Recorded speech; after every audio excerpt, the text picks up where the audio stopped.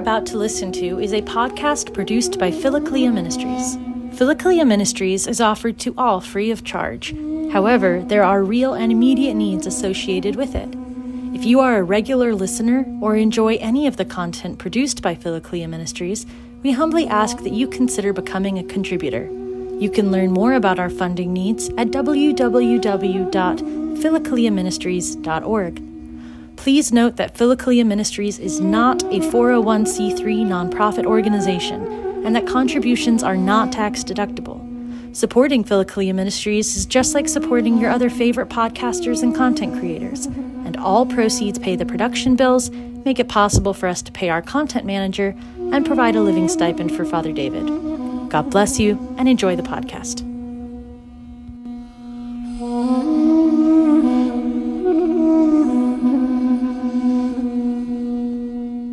Glory to Jesus Christ, glory forever. Hey, welcome back, everybody, to our study of the Ladder of Divine Ascent by St. John Climacus. And as I just mentioned, we're picking up with a new step tonight, step number 14 on gluttony, or the clamorous mistress, the stomach. Very insightful step, as they all are. But, this is one of the basic things that we struggle with, basic appetites as human beings that we struggle with on a day-to-day basis. And the fathers universally hold up the ordering of this appetite in particular is essential in the spiritual life.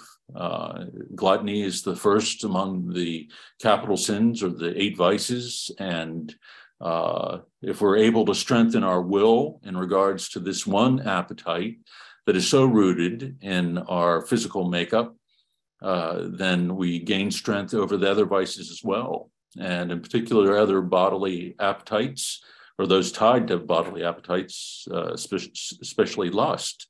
And so often the cure, if you will, or the healing balm that's put forward for the struggle with lustful thoughts would be fasting, humbling the body, and in this way, in order to gain strength in another appetite. And so again, we're picking up on page 134. As we are about to speak concerning the stomach, as in everything else, we propose to philosophize against ourselves. For I wonder if anyone has been liberated of this mistress before settling in the grave. And so John starts out with kind of realism here that no matter how experienced we are in the spiritual life or how long we've been engaged in the spiritual battle, because this appetite is so tied to our physical makeup, that the vigilance that's required of us, even if in many ways we've ordered it, has to remain something that is great, that we always have to watch over our appetite for food and falling into gluttony, because then we fall into a kind of vulnerability in regards to the other vices. Gluttony is hypocrisy of the stomach. For when it is glutted, it complains of scarcity. And when it is loaded and bursting, it cries out that it is hungry. So the stomach has sort of a hypocrisy about it, that it lies to us, that we need more and more. And it's funny, I think even when on a physiological level, it often won't register with our brains that we are full. And so sometimes we will continue to eat, especially if we're eating quickly, and we'll eat much more than what we really need, and only experience after the fact how stuffed we are to the gills. And there are a whole lot of things that sort of play into this too. If we've had a rough day, we can use food as a kind of self-consolation, and then it becomes even something more powerful for us. But it's a hypocrite in this way. We can put on the mask of being those who are watchful of what we eat, but in reality, we are guided and directed so often by the demands of our stomach that, in a sense, again, lies to us, that even when we are filled to bursting, it's telling us we're hungry. And we can eat in depression. We can eat because of anxiety. We can eat to self-console. We can even eat aggressively. That if we've had a hard day and people have really gotten on our nerves and we're frustrated, we can sit down and open a bag of chips and one after another. And it's like a gnawing. If we were to slow down a video of us eating, I remember seeing a study once of what are called micro gestures that people will make that are so quick that you don't realize the emotion or the thought or the feeling behind them. So if somebody on this, I remember seeing, especially in an episode on the O.J. Simpson trial, they did this with a number of those who were being cross-examined. And when they slowed down the video and they were asked a question that made them agitated or angry, even though they responded in what looked like on the surface to be a sort of calm way, when they slowed it down, it looked like a dog snarling at the lawyer who asked the question. And so if we were to slow down our eating at times, we would see, I think, this kind of micro gesture that we are eating not because of hunger or need, but because we're feeding this kind of aggression. We're gnawing at the food and almost throwing it in. And again, the same way, out of, depression or anxiety, or, we're trying to console ourselves by filling ourselves with something, giving ourselves a sense of that fullness, and especially giving ourselves, and we call it this, comfort food. There are certain foods that are great, grilled cheese and soup, or, things such as that. Just always sort of hits the spot, and everybody has their own particular thing. But the stomach can be a seductive thing in that regard, and the way that our thoughts are tied to our sense of hunger. Gluttony is a deviser of seasonings, a source of sweet dishes. You stop one spout and it spurts up elsewhere. You plug this too and you open another. And so, no matter what we seem to do to gain control of this appetite and to order it, especially if we have a love of food or a love of cooking, our minds can naturally move to all the different kinds of recipes that we can create. And we can even sort of convince ourselves, well, this is healthy and things like that, but it usually isn't. It's usually something that's really rich and satisfying to the taste buds. And so even if it is healthy, on some level, we're eating, again, simply for the pleasure of it. And, I don't want to be strident about this. I think eating a common meal is a source of communion. And it's for good reason, that Christ has given to us to himself as in the context of a meal, and has given us his body and blood to nourish us, because we become companions. We break bread together. Kompanus is the meaning of the word, to break bread with. And so it's a way that we experience intimacy with each other. And so to gather around the altar, and certainly to receive our Lord as our nourishment, is a way of not only uniting us, binding us to him, but also to each other. And this is why we should do liturgy well, and why it should not be rushed and treated in a perfunctory way. It should be a place where we linger with each other, and that we prepare ourselves to enter into this meal, knowing what it is and who it is that we receive. In fact, the Holy Eucharist is one of the great means of healing gluttony, because it alters the way now that we see eating and we see food, because it becomes connected in our mind with this extraordinary gift that God has given to us to heal us and to nourish us to everlasting life. And so our preparing ourselves and receiving the Holy Eucharist well can be a healing balm for gluttony. as is fasting. Fasting focuses on the ordering of the appetite, but I think the Holy Eucharist alters our understanding of eating altogether. We always see it now in the context of our hunger and our desire for Christ. So, gluttony deludes the eyes of others while appearing to receive in moderation. It intends to devour everything at once. So, gluttony can hide in some ways in its appearance, making making us think that we are being abstemious, that we are being ordered, or making others think that way.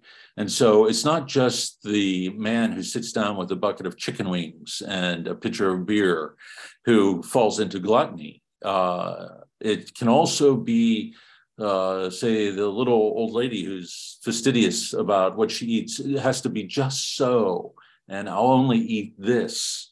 This can be this kind of particularity of wanting things only in the way that I want them, can be a kind of gluttony, a disordered approach to eating.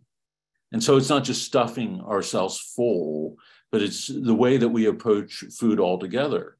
And so we can be deluded in our own eyes, thinking, well, okay, I don't eat a lot, and yet we can be so picky that everything looks disgusting to us, and I'm not going to eat that, and push it away from us. And in this sense, we lose that sense of gratitude that we would have for God for giving us what we need on a daily basis for our nourishment.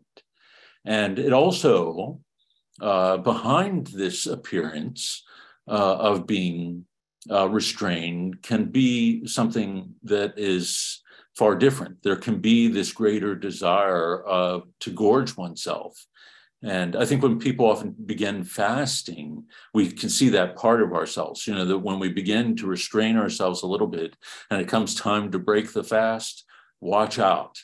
Because, when we sit down to eat, then we feel, oh my gosh, I have to make up for all that I did not eat for the rest of the day. And so, we have this helping of food for dinner, and we gorge ourselves in that fashion. And so again, we have to be careful of the subtlety of this. It seems so simple to us when we think about it, because it has to do with food and eating. But the evil one can do all these different things to draw us along this path to make it disordered, in order then to make us vulnerable in other areas of our spiritual life. Satiety in food is the father of fornication, but affliction of the stomach is the agent of purity. And so here, and we'll pause here for any questions or comments that you might have, here we see John make this first connection between the struggle with this particular vice and then the vice of lust. That if we give ourselves over and we do not restrain ourselves, if fasting is not a regular part of our spiritual discipline, then we are always going to be vulnerable then to the temptations of the flesh as a whole. And in particular, our other bodily desire, our sensuality. And so if we are not humbling the body in our use of food, then it's also, we're feeding the other appetites that are tied to it, and they're going to become stronger for us. And so to afflict the stomach with fasting, to humble it, then also becomes the agent of purity. That when we strengthen ourselves in this one regard, humble ourselves, then that appetite begins to weaken or become more restrained. And over the course of time, when we fast, after a period of time, the nature of our alteration of our diet and the amount that we bring in, our body adjusts to that, and we no longer experience that need for the abundance that we once ate. And similarly, when we've humbled ourselves in this way, the intensity of the appetite or sexual appetites begin to diminish as well. Where we can strengthen our will when they arise, but we can also be more attentive to the thoughts that are often tied to them. So if we eat a big meal, we've probably all noticed that we can become fatigued and tired and sluggish, and it can become very difficult to pray. And so overeating then makes it challenging for us to pray and to be watchful of the thoughts that are coming to our minds, but also to be watchful of the temptations that might present themselves to us, whether it's on television or the internet. We just are not as attentive, not as sharp. What is the little saying? The hungry dog runs harder or something like that, runs faster. And similarly in the spiritual life, the soul that is hungry, but hungry in the right way for the Lord and what he alone can provide, is going to engage in the spiritual life, is going to run that race, if you will, or fight the good fight of faith with greater strength and vigor. But if we're weighed down on a physical level that also affects us emotionally and in regards to our thoughts, we're going to have a very difficult time.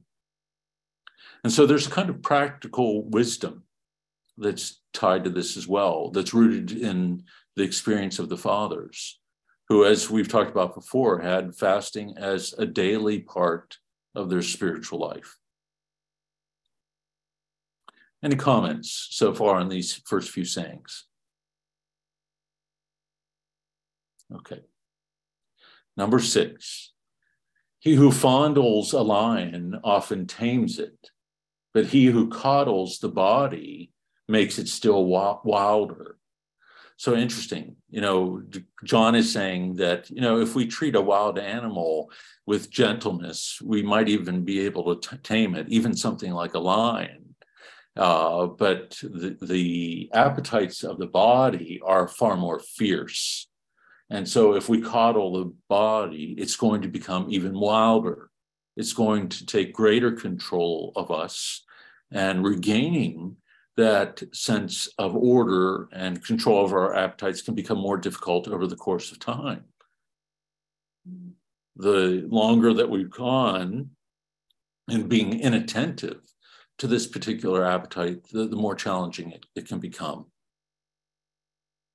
And again, on a practical level, I think anyone who watches their diet regularly, or even those who exercise, will tell you that if they let off for a period of time, even a few days, they feel that they've weakened.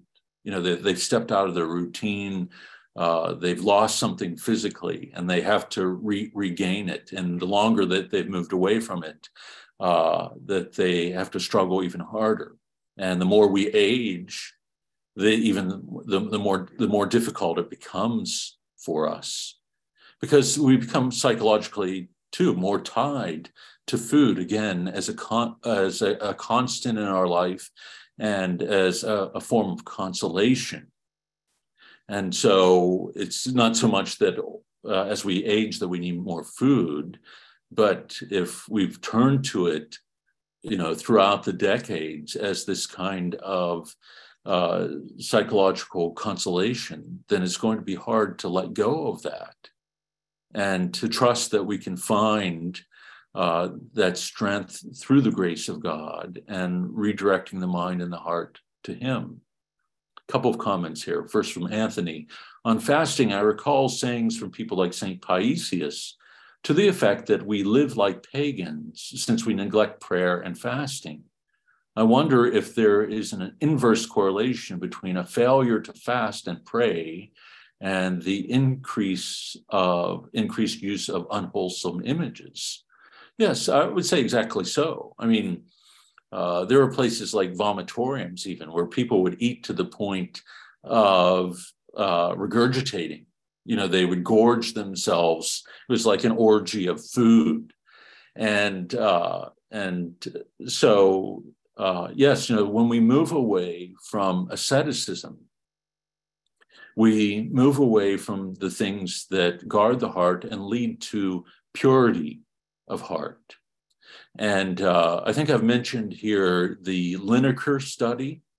This institute, the Lineker Institute, an independent institute that did this study of what took place within the church with the pre-scandal and the immersion of all these, disorders, including the abuse of children. And, one of their conclusions was the breakdown of the ascetic life, that here you have men embracing the celibate life. And so needing, to order their appetites, including their sexual appetite, through the ascetic life and have a deep prayer life, that they're letting go of something that's part and parcel of human existence, that the majority of the human race embrace in order to serve the church and give themselves over to the church. But if it's not rooted in anything real, in this relationship with Christ, if they are not nourishing themselves upon him through prayer and the sacramental life, but they are not also guarding their appetites and their senses, then the greatest kinds of disorders are going to emerge. And so as you make this connection here with the pagans, where there is no sense of praying, or if there is, then it's not tied in a very personal way to God, and with fasting as well, not seen as something that is essential to the spiritual life. And so, if we, as a body, as a church, let go of this ascetic discipline and we minimize it, and we're following more sort of the wisdom of the culture. And we've talked about this before, first it was eating 3 meals, square meals a day. And breakfast is the most important meal. So you make sure you break your fast the first thing in the morning instead of holding on to it. And then it became eating like smaller meals, but all through the day, like 6 meals. And so your body is in this constant state physiologically of digesting food. So on a physiological level, your focus is directed towards eating and then the digesting of the food that you're eating. Whereas with fasting, there is this humbling of the mind and the body that takes place, and this conscious turning to God and deeper prayer during those times where we are seeking to, again, nourish ourselves upon what he alone can provide for us, what he alone can satisfy. And the more that we move away from the fasting, the weaker our prayer is going to become. And the more episodic it's going to become, or non-existent. And I think the correlation to unwholesome images, that's right. It's we are unrestrained in our appetites, including our appetites for everything, for information, curiosity, feeding our curiosity. So we are gluttons when it comes to the use of our cell phones, the use of the internet. We'll move from news article to news article, or theological argument to theological argument, story to story. And there's no kind of restraint there that sort of spreads across the whole of our life. And so you can see how fasting would be very important in that way. And this very fundamental level, if we're able to find this order, then we gain strength and clarity about what it is to be a human being, where we are nourished, where we find strength. Not by food alone, are we, satisfied, but only by every word that comes to us from the mouth of God. What is best, David says here, David Swiderski, what is the best practice in fasting? I fasted with a Syrian roommate a couple of years, with him for Ramadan and me for Lent. The hardest was no water all day, which could be dangerous. What was strange, most Muslims gain weight and have huge feast every night before the sunrise would drink juices to excess. Right. And I've heard that too, that will not eat anything all day or drink anything all day, but then gather in the evenings and eat an enormous amount. And I think even that, what's that kind of fasting? Intermittent fasting now that's being done. People sort of have that same mentality that you don't eat during this period of the day, but after that you can sort of eat what you want during a certain number of hours. Whereas it's completely inconsistent, I think, with what we've talked about in regards to Christian fasting, which again is unique and distinctive and tied to the person of Christ. And in particular, our hunger for him and what he gives us as the heavenly bridegroom. When the heavenly bridegroom is taken away, then they will fast. So he changes the meaning for us. And so there always has to be, in our seeking to order this appetite, a distinct connection to Christ himself. Otherwise, it will come to nothing. It might be a discipline that we develop, but it's not necessarily going to lead to intimacy. So prayer without fasting is weak, and fasting without prayer, one might say, is without meaning. And because it does not draw us into that deeper intimacy with the Lord. I think what we see in the fathers was this regular fasting. So they saw this ordering of the appetite as something so important that they did it on a daily basis, that they would pray, especially in a deep way as they approached the end of the fast, because the prayer would become deeper itself. One would experience that deeper hunger, and in and through it, the deeper desire for God. And but they would not extend it beyond that 24-hour period so as not to weaken the body too much, and so fall into gluttony or to fall into pride, that by extending that fast beyond that 24-hour period, one might think, well, okay, I have this holy, or I have this very strong constitution, I could extend it 2-3 days. And this was always held within a kind of danger. So regular, not episodic. We always want it to be measured, avoiding extremes. We had a little group, and so if you weren't able to participate in it, on the love of fasting here, it's a podcast from Adalbert de Vogüé, where he talks about this, that we are able to eat a sufficient amount without gorging ourselves at the end of that daily fast,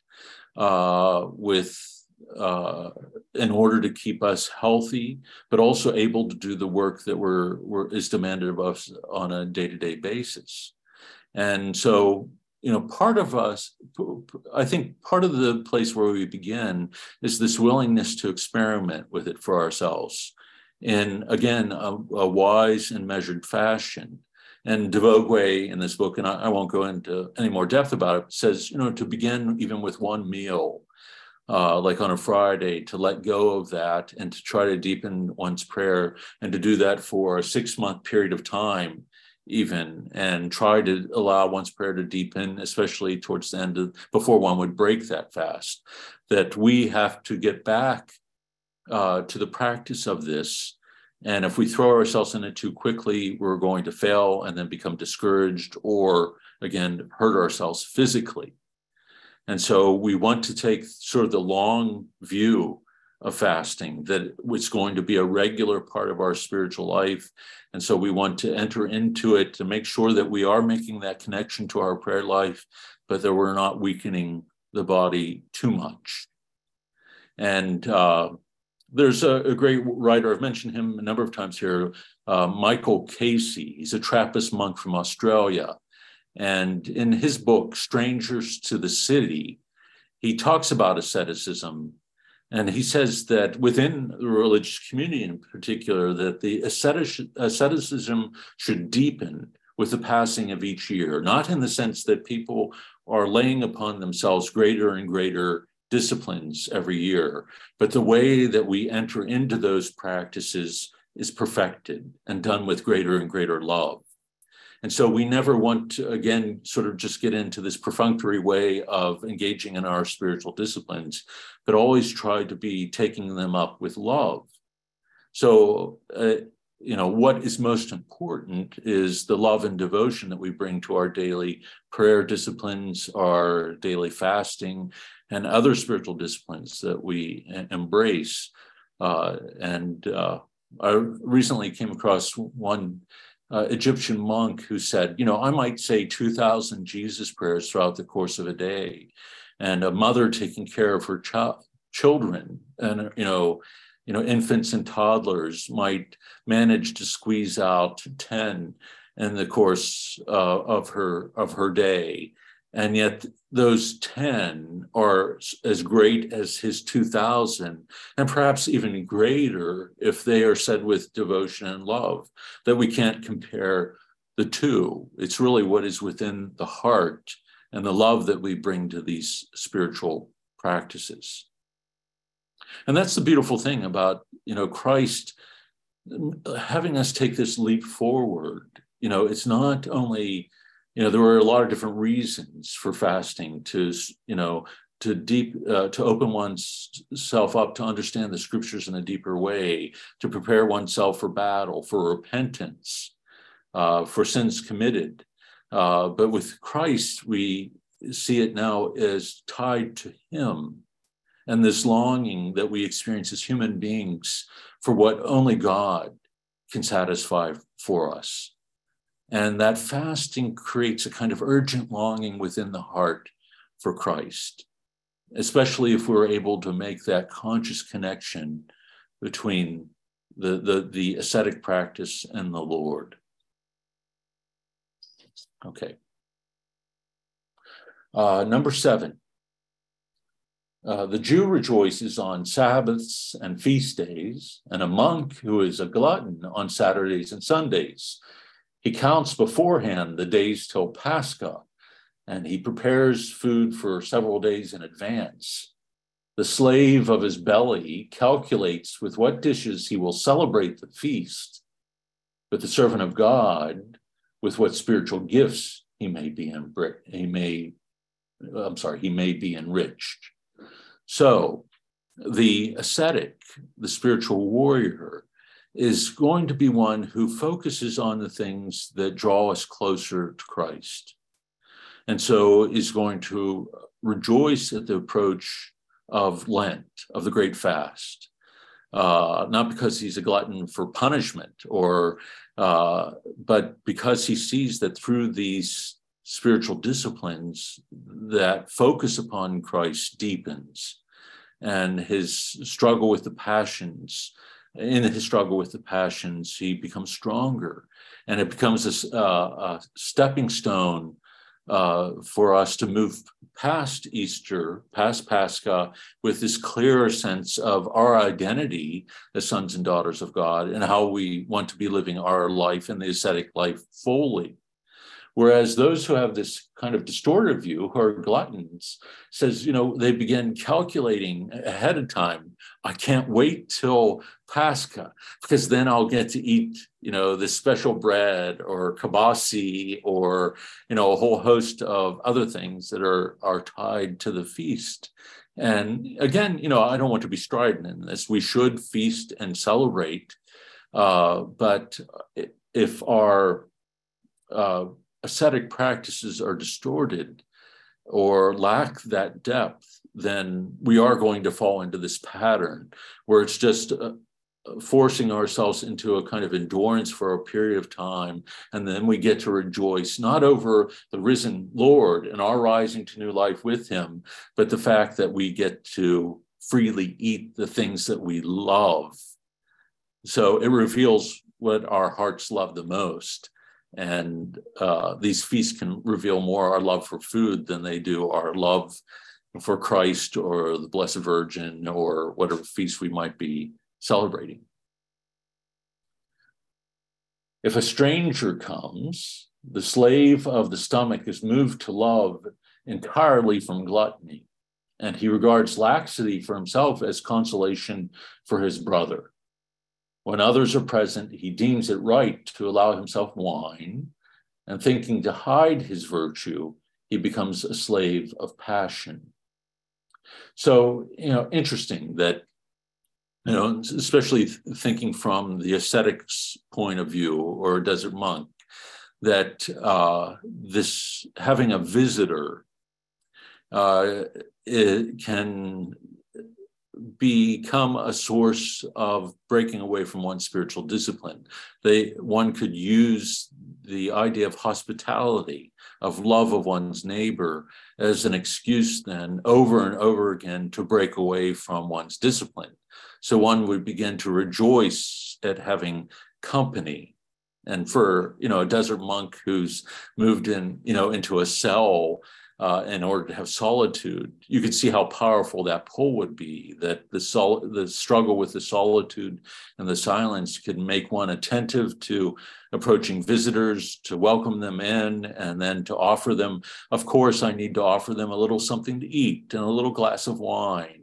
It's only the good and generous and loving thing to do. And so we can even use love as an excuse for gluttony. Eat, mange. It's like we want people to, this is how we think that we show them love. And on some level, that's true, to feed them.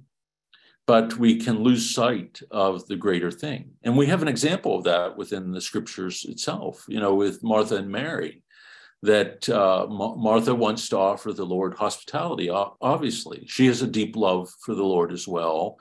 And yet she loses herself in the task and loses the sight of it being a loving self-donation, giving herself over to preparing this meal, to the point that then she becomes angry when Mary wants to nourish herself upon what the Lord is providing to her at that moment, upon his word.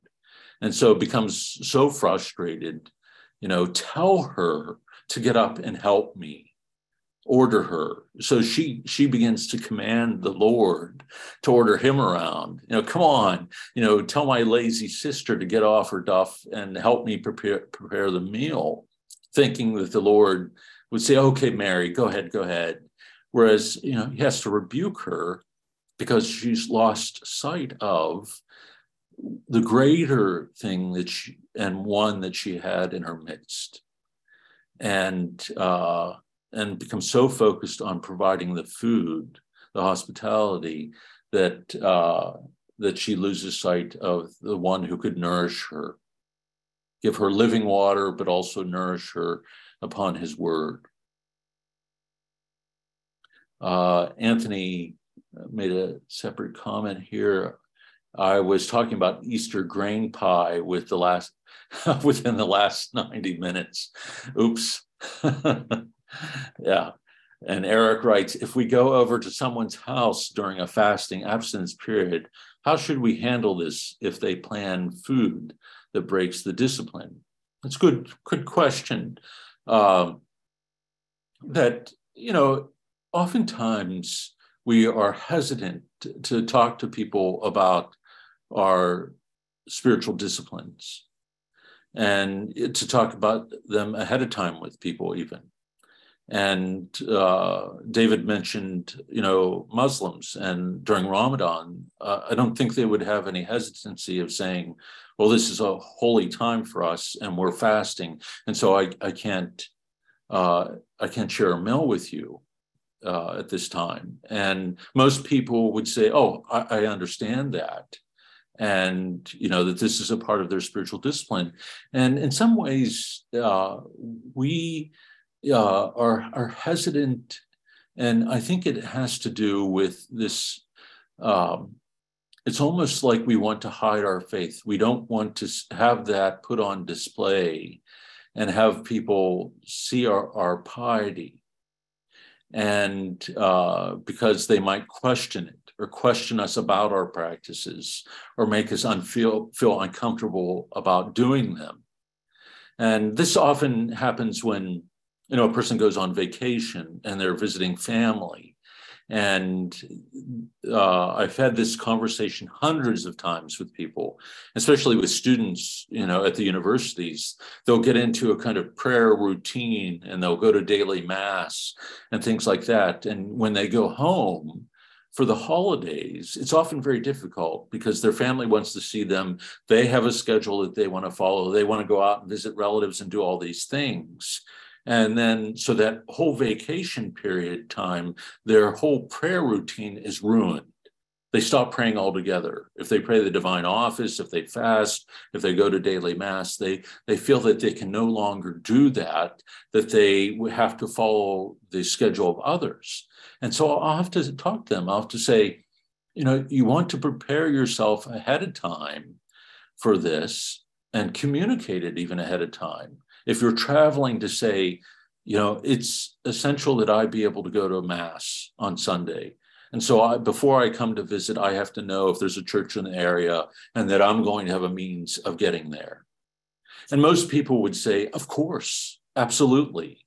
And yet we will hold back in doing that. And the same thing can be true with our other spiritual disciplines. Like if we're in the great fast and we've given up meat and we've given up dairy, it could be a great temptation for us to say, well, hospitality here or gratitude for their generosity would be, that I go ahead and eat the meat that is set before me.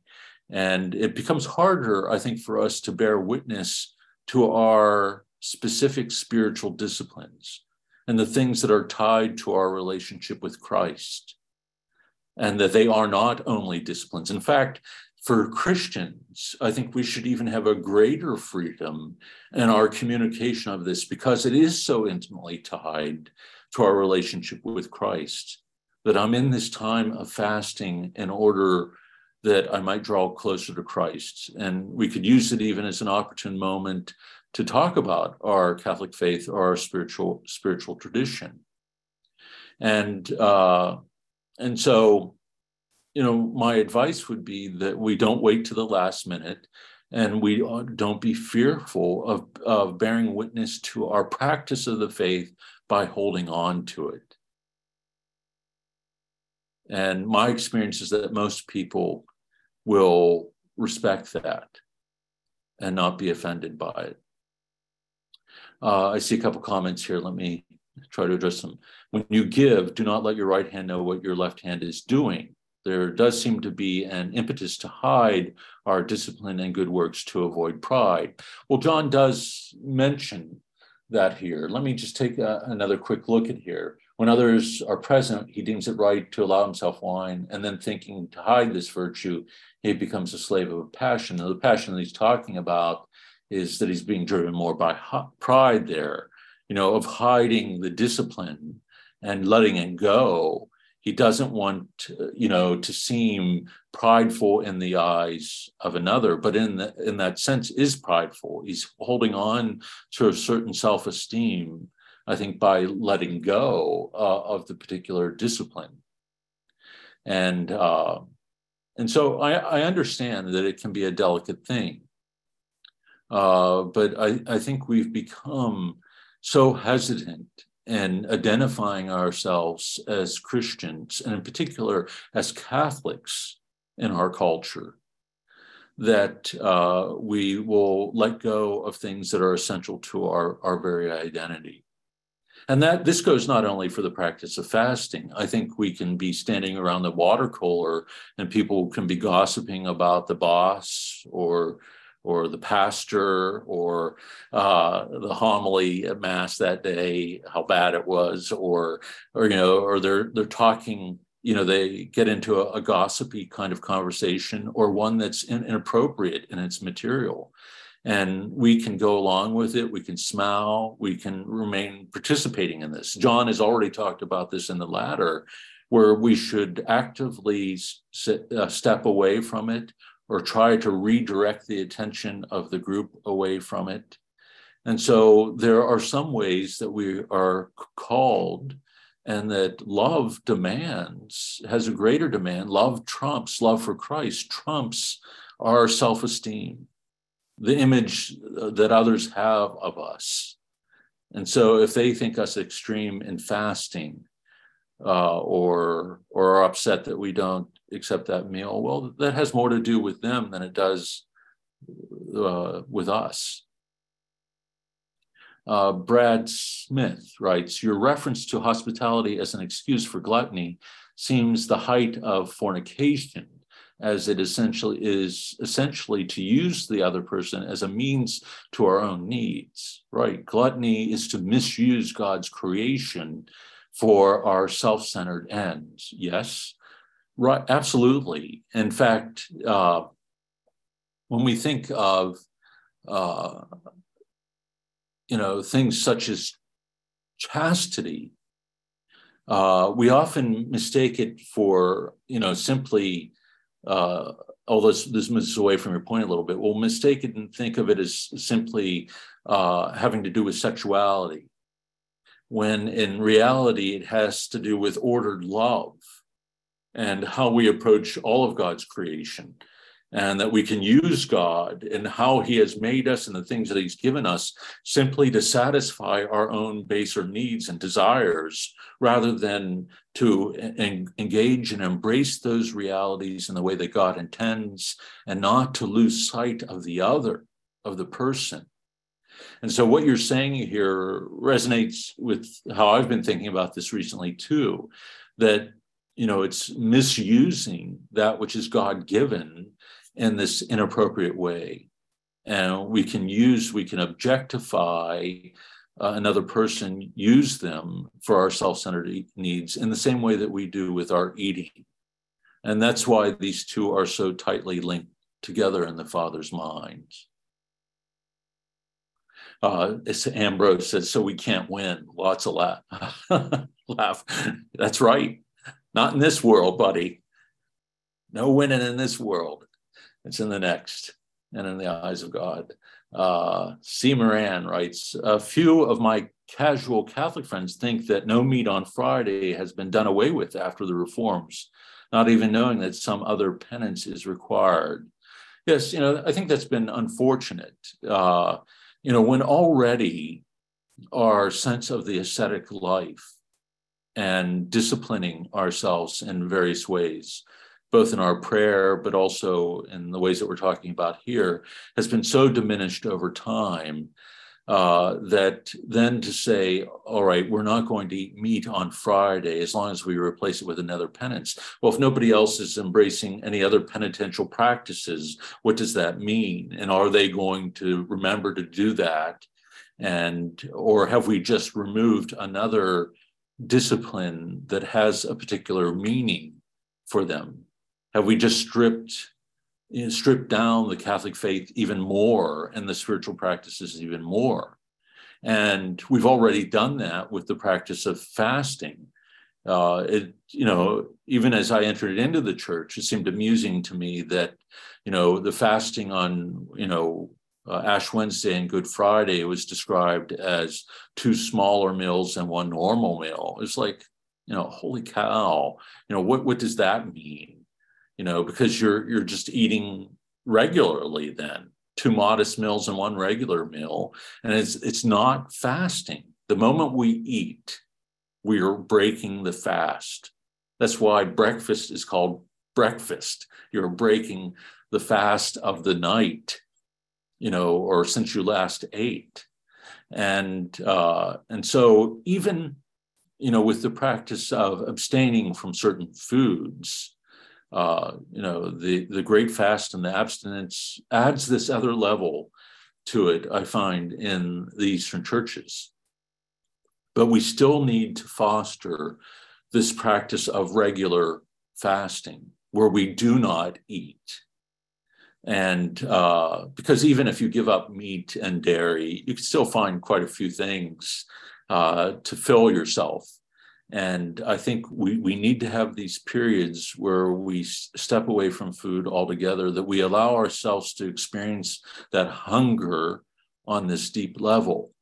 And in order to in order that that fasting might bear the greatest fruit for us, not only in the struggle with our other appetites, but with the deepening of our prayer. Helena writes, "He who is in us is greater than he who is in the world, and when we commune with him within, his nourishment exceeds any other." Absolutely. And I think this is why he teaches about fasting in the way that he does, and again, why he's given himself to us in the Holy Eucharist in the way that he has, that we might come to see that with a greater clarity. And, man does not live by bread alone. And also, our way of approaching food and the things of this world is so often rooted in the fact that we live in a fallen world. And so before Christ, it is by the sweat of your brow, you will, earn your living. You will provide for yourself. That part of the effects of our sin and what it brings to us is the hardship of work. But in a sense that we are, we become a slave to it, shackled to it, and shackled to our own appetites and desires and the need to satisfy them. Whereas what we find in Christ is that we are exactly what you described here, Elena, that man does not live by bread alone, but by every word that comes from the mouth of God. That what we are given in and through Christ is greater than anything that we could receive through this world. And so we need human sustenance as human beings, but we do not need it in the measure that we imagine. And in fact, we need to free ourselves from our over-focus on it in order that we can be more attentive to the word of God as he speaks to us and to our hearts, and that we might be faithful to his will. And the whole purpose of that temptation of Christ is to draw him away from the will of the Father. Set aside that human weakness, that poverty, set aside creation and the way that God has made it. And that hunger that you are experiencing after fasting 40 days in the desert, turn the stones into bread. Place your own view of creation above that of God, elevate the satisfying of that bodily hunger more than being faithful to him and avoiding temptation. Great questions. Let's see, there's another one here from Ren Witter.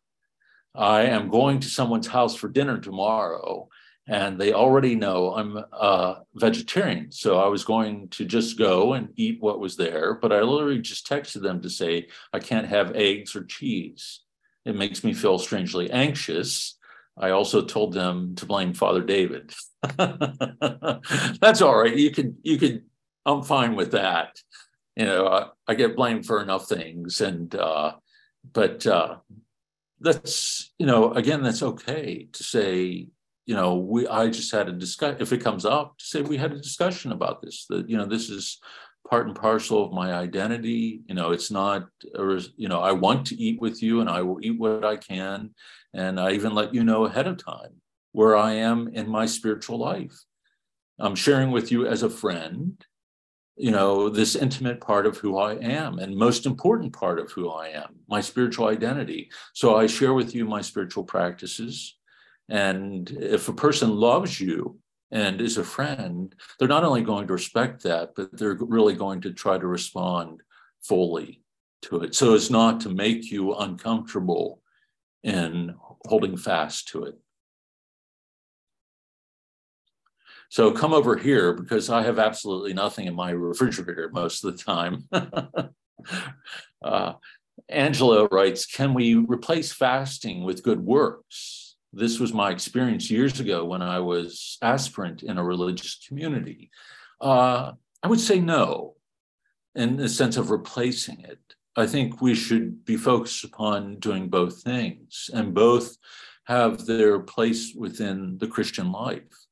That we are to love others, we are to be attentive to their needs, that this self-donation, this gift of self to others is, again, part and parcel of our Christian life, a part of the fabric of our identity.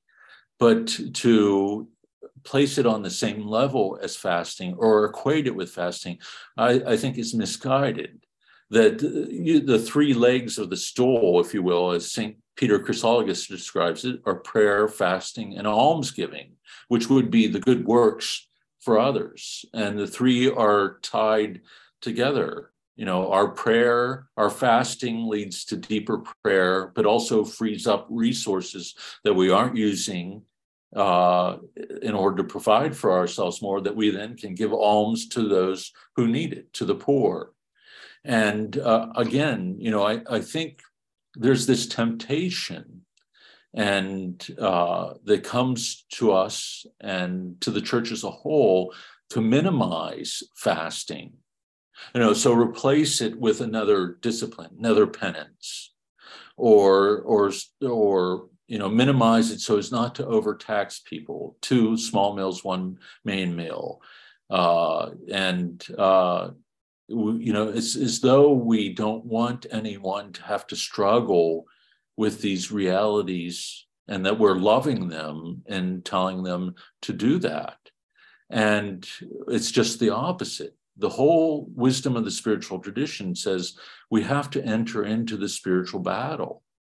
And on this fundamental level, the evil one is relentless. As we go through the rest of this text, we'll see how at every turn that he seeks to undermine the practice because of its importance.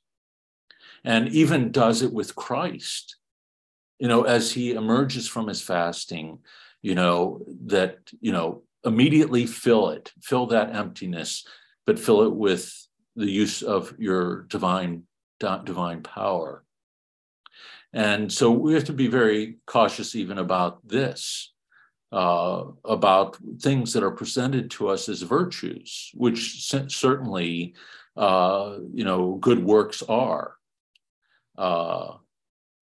So let me take a look at some of you can't beat your body and make it a slave by doing good works. Right. And you should not make others suffer because of our sacrifices, right? We should not make others suffer because of our sacrifices. I'd have to know exactly what you mean and how we would do that. Maybe you could flesh that out a little bit for me. And then Rebecca writes, a thought that the recommendation for a fast day or 2 small meals or a large one, is that what you mean? Yes. That I think we've moved so far away from the wisdom of the church, of the spiritual tradition, that we're so cut off and removed from the spiritual tradition as a whole, that we've minimized all of our spiritual practices. Think about it. I mean, in Catholicism, we've become the church of minimalism. We do it with our liturgy. We do it with the ascetic life as a whole. Do as little as possible. Priests, don't you preach more than 3 to 5 minutes, because you're going to overtax your congregation and they're going to hate you and not want to come back to church. And don't make sure that liturgy does not go over an hour, because again, it's overtaxing and people are not able to handle it. Well, if this is what we love, and this is what nourishes us, and this is where we find life, if this is not being communicated and we have to fall into this minimalism to keep people, then we're failing. We're failing miserable in communicating, really, even more importantly, the heart of the gospel. That it is love for God, the desire to do his will, that leads us to take up all of these things.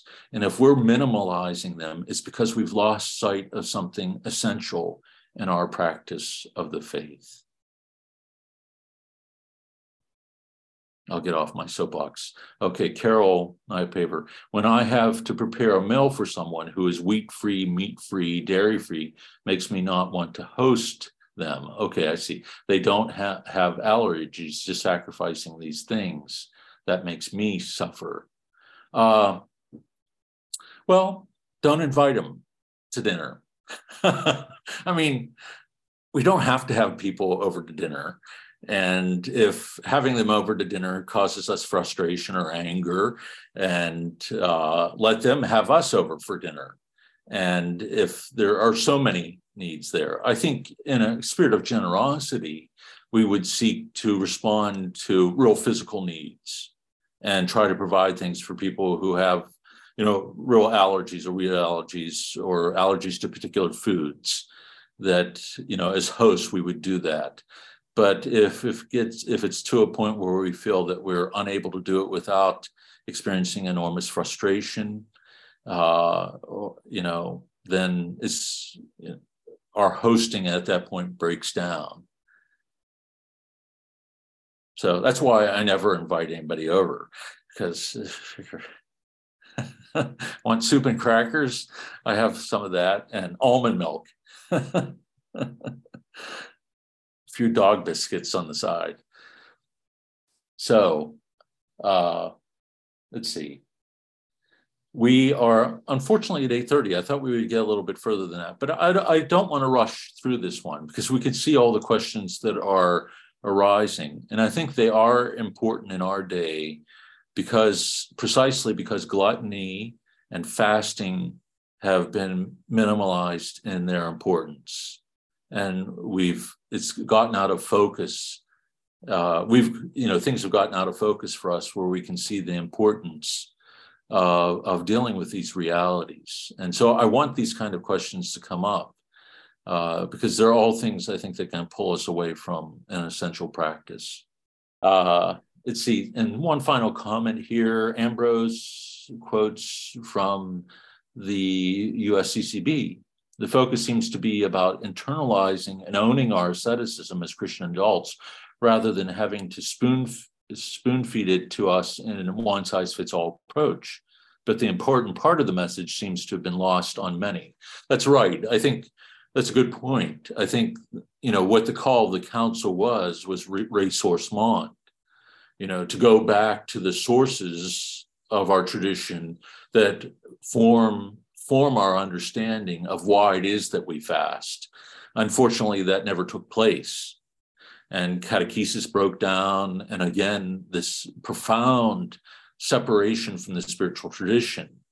So that I think when people, and to read this in the most generous way, when people hear that, well, you don't need to maintain the abstinence from meat on Friday, they're not to blame for that, I think, in some ways, because there hasn't been anything else that's been taught to them.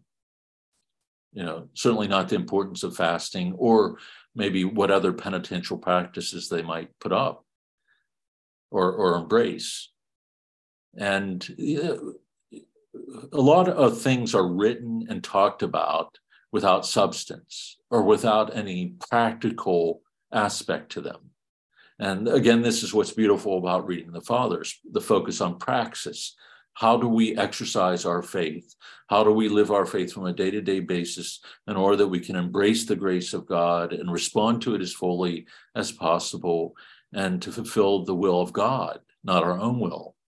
And the moment that we separate ourselves from that living tradition and the living wisdom that comes to us from the saints throughout the ages, then very quickly our faith is going to cool, and we're going to move to this minimalism that we see. Okay, so when we stop there for tonight, boy, the hours seem to go by very quickly, and we'll pick up next week. So I want to stop with as always, with our Father. In the name of the Father, the Son, the Holy Spirit. Amen. Our Father, who art in heaven, hallowed be thy name. Thy kingdom come, thy will be done, on earth as it is in heaven. Give us this day our daily bread, and forgive us our trespasses as we forgive those who trespass against us. And lead us not into temptation, but deliver us from evil. Amen. The Lord be with you. May Almighty God bless you, the Father, the Son, the Holy Spirit. Amen. Go in peace. Thanks be to God.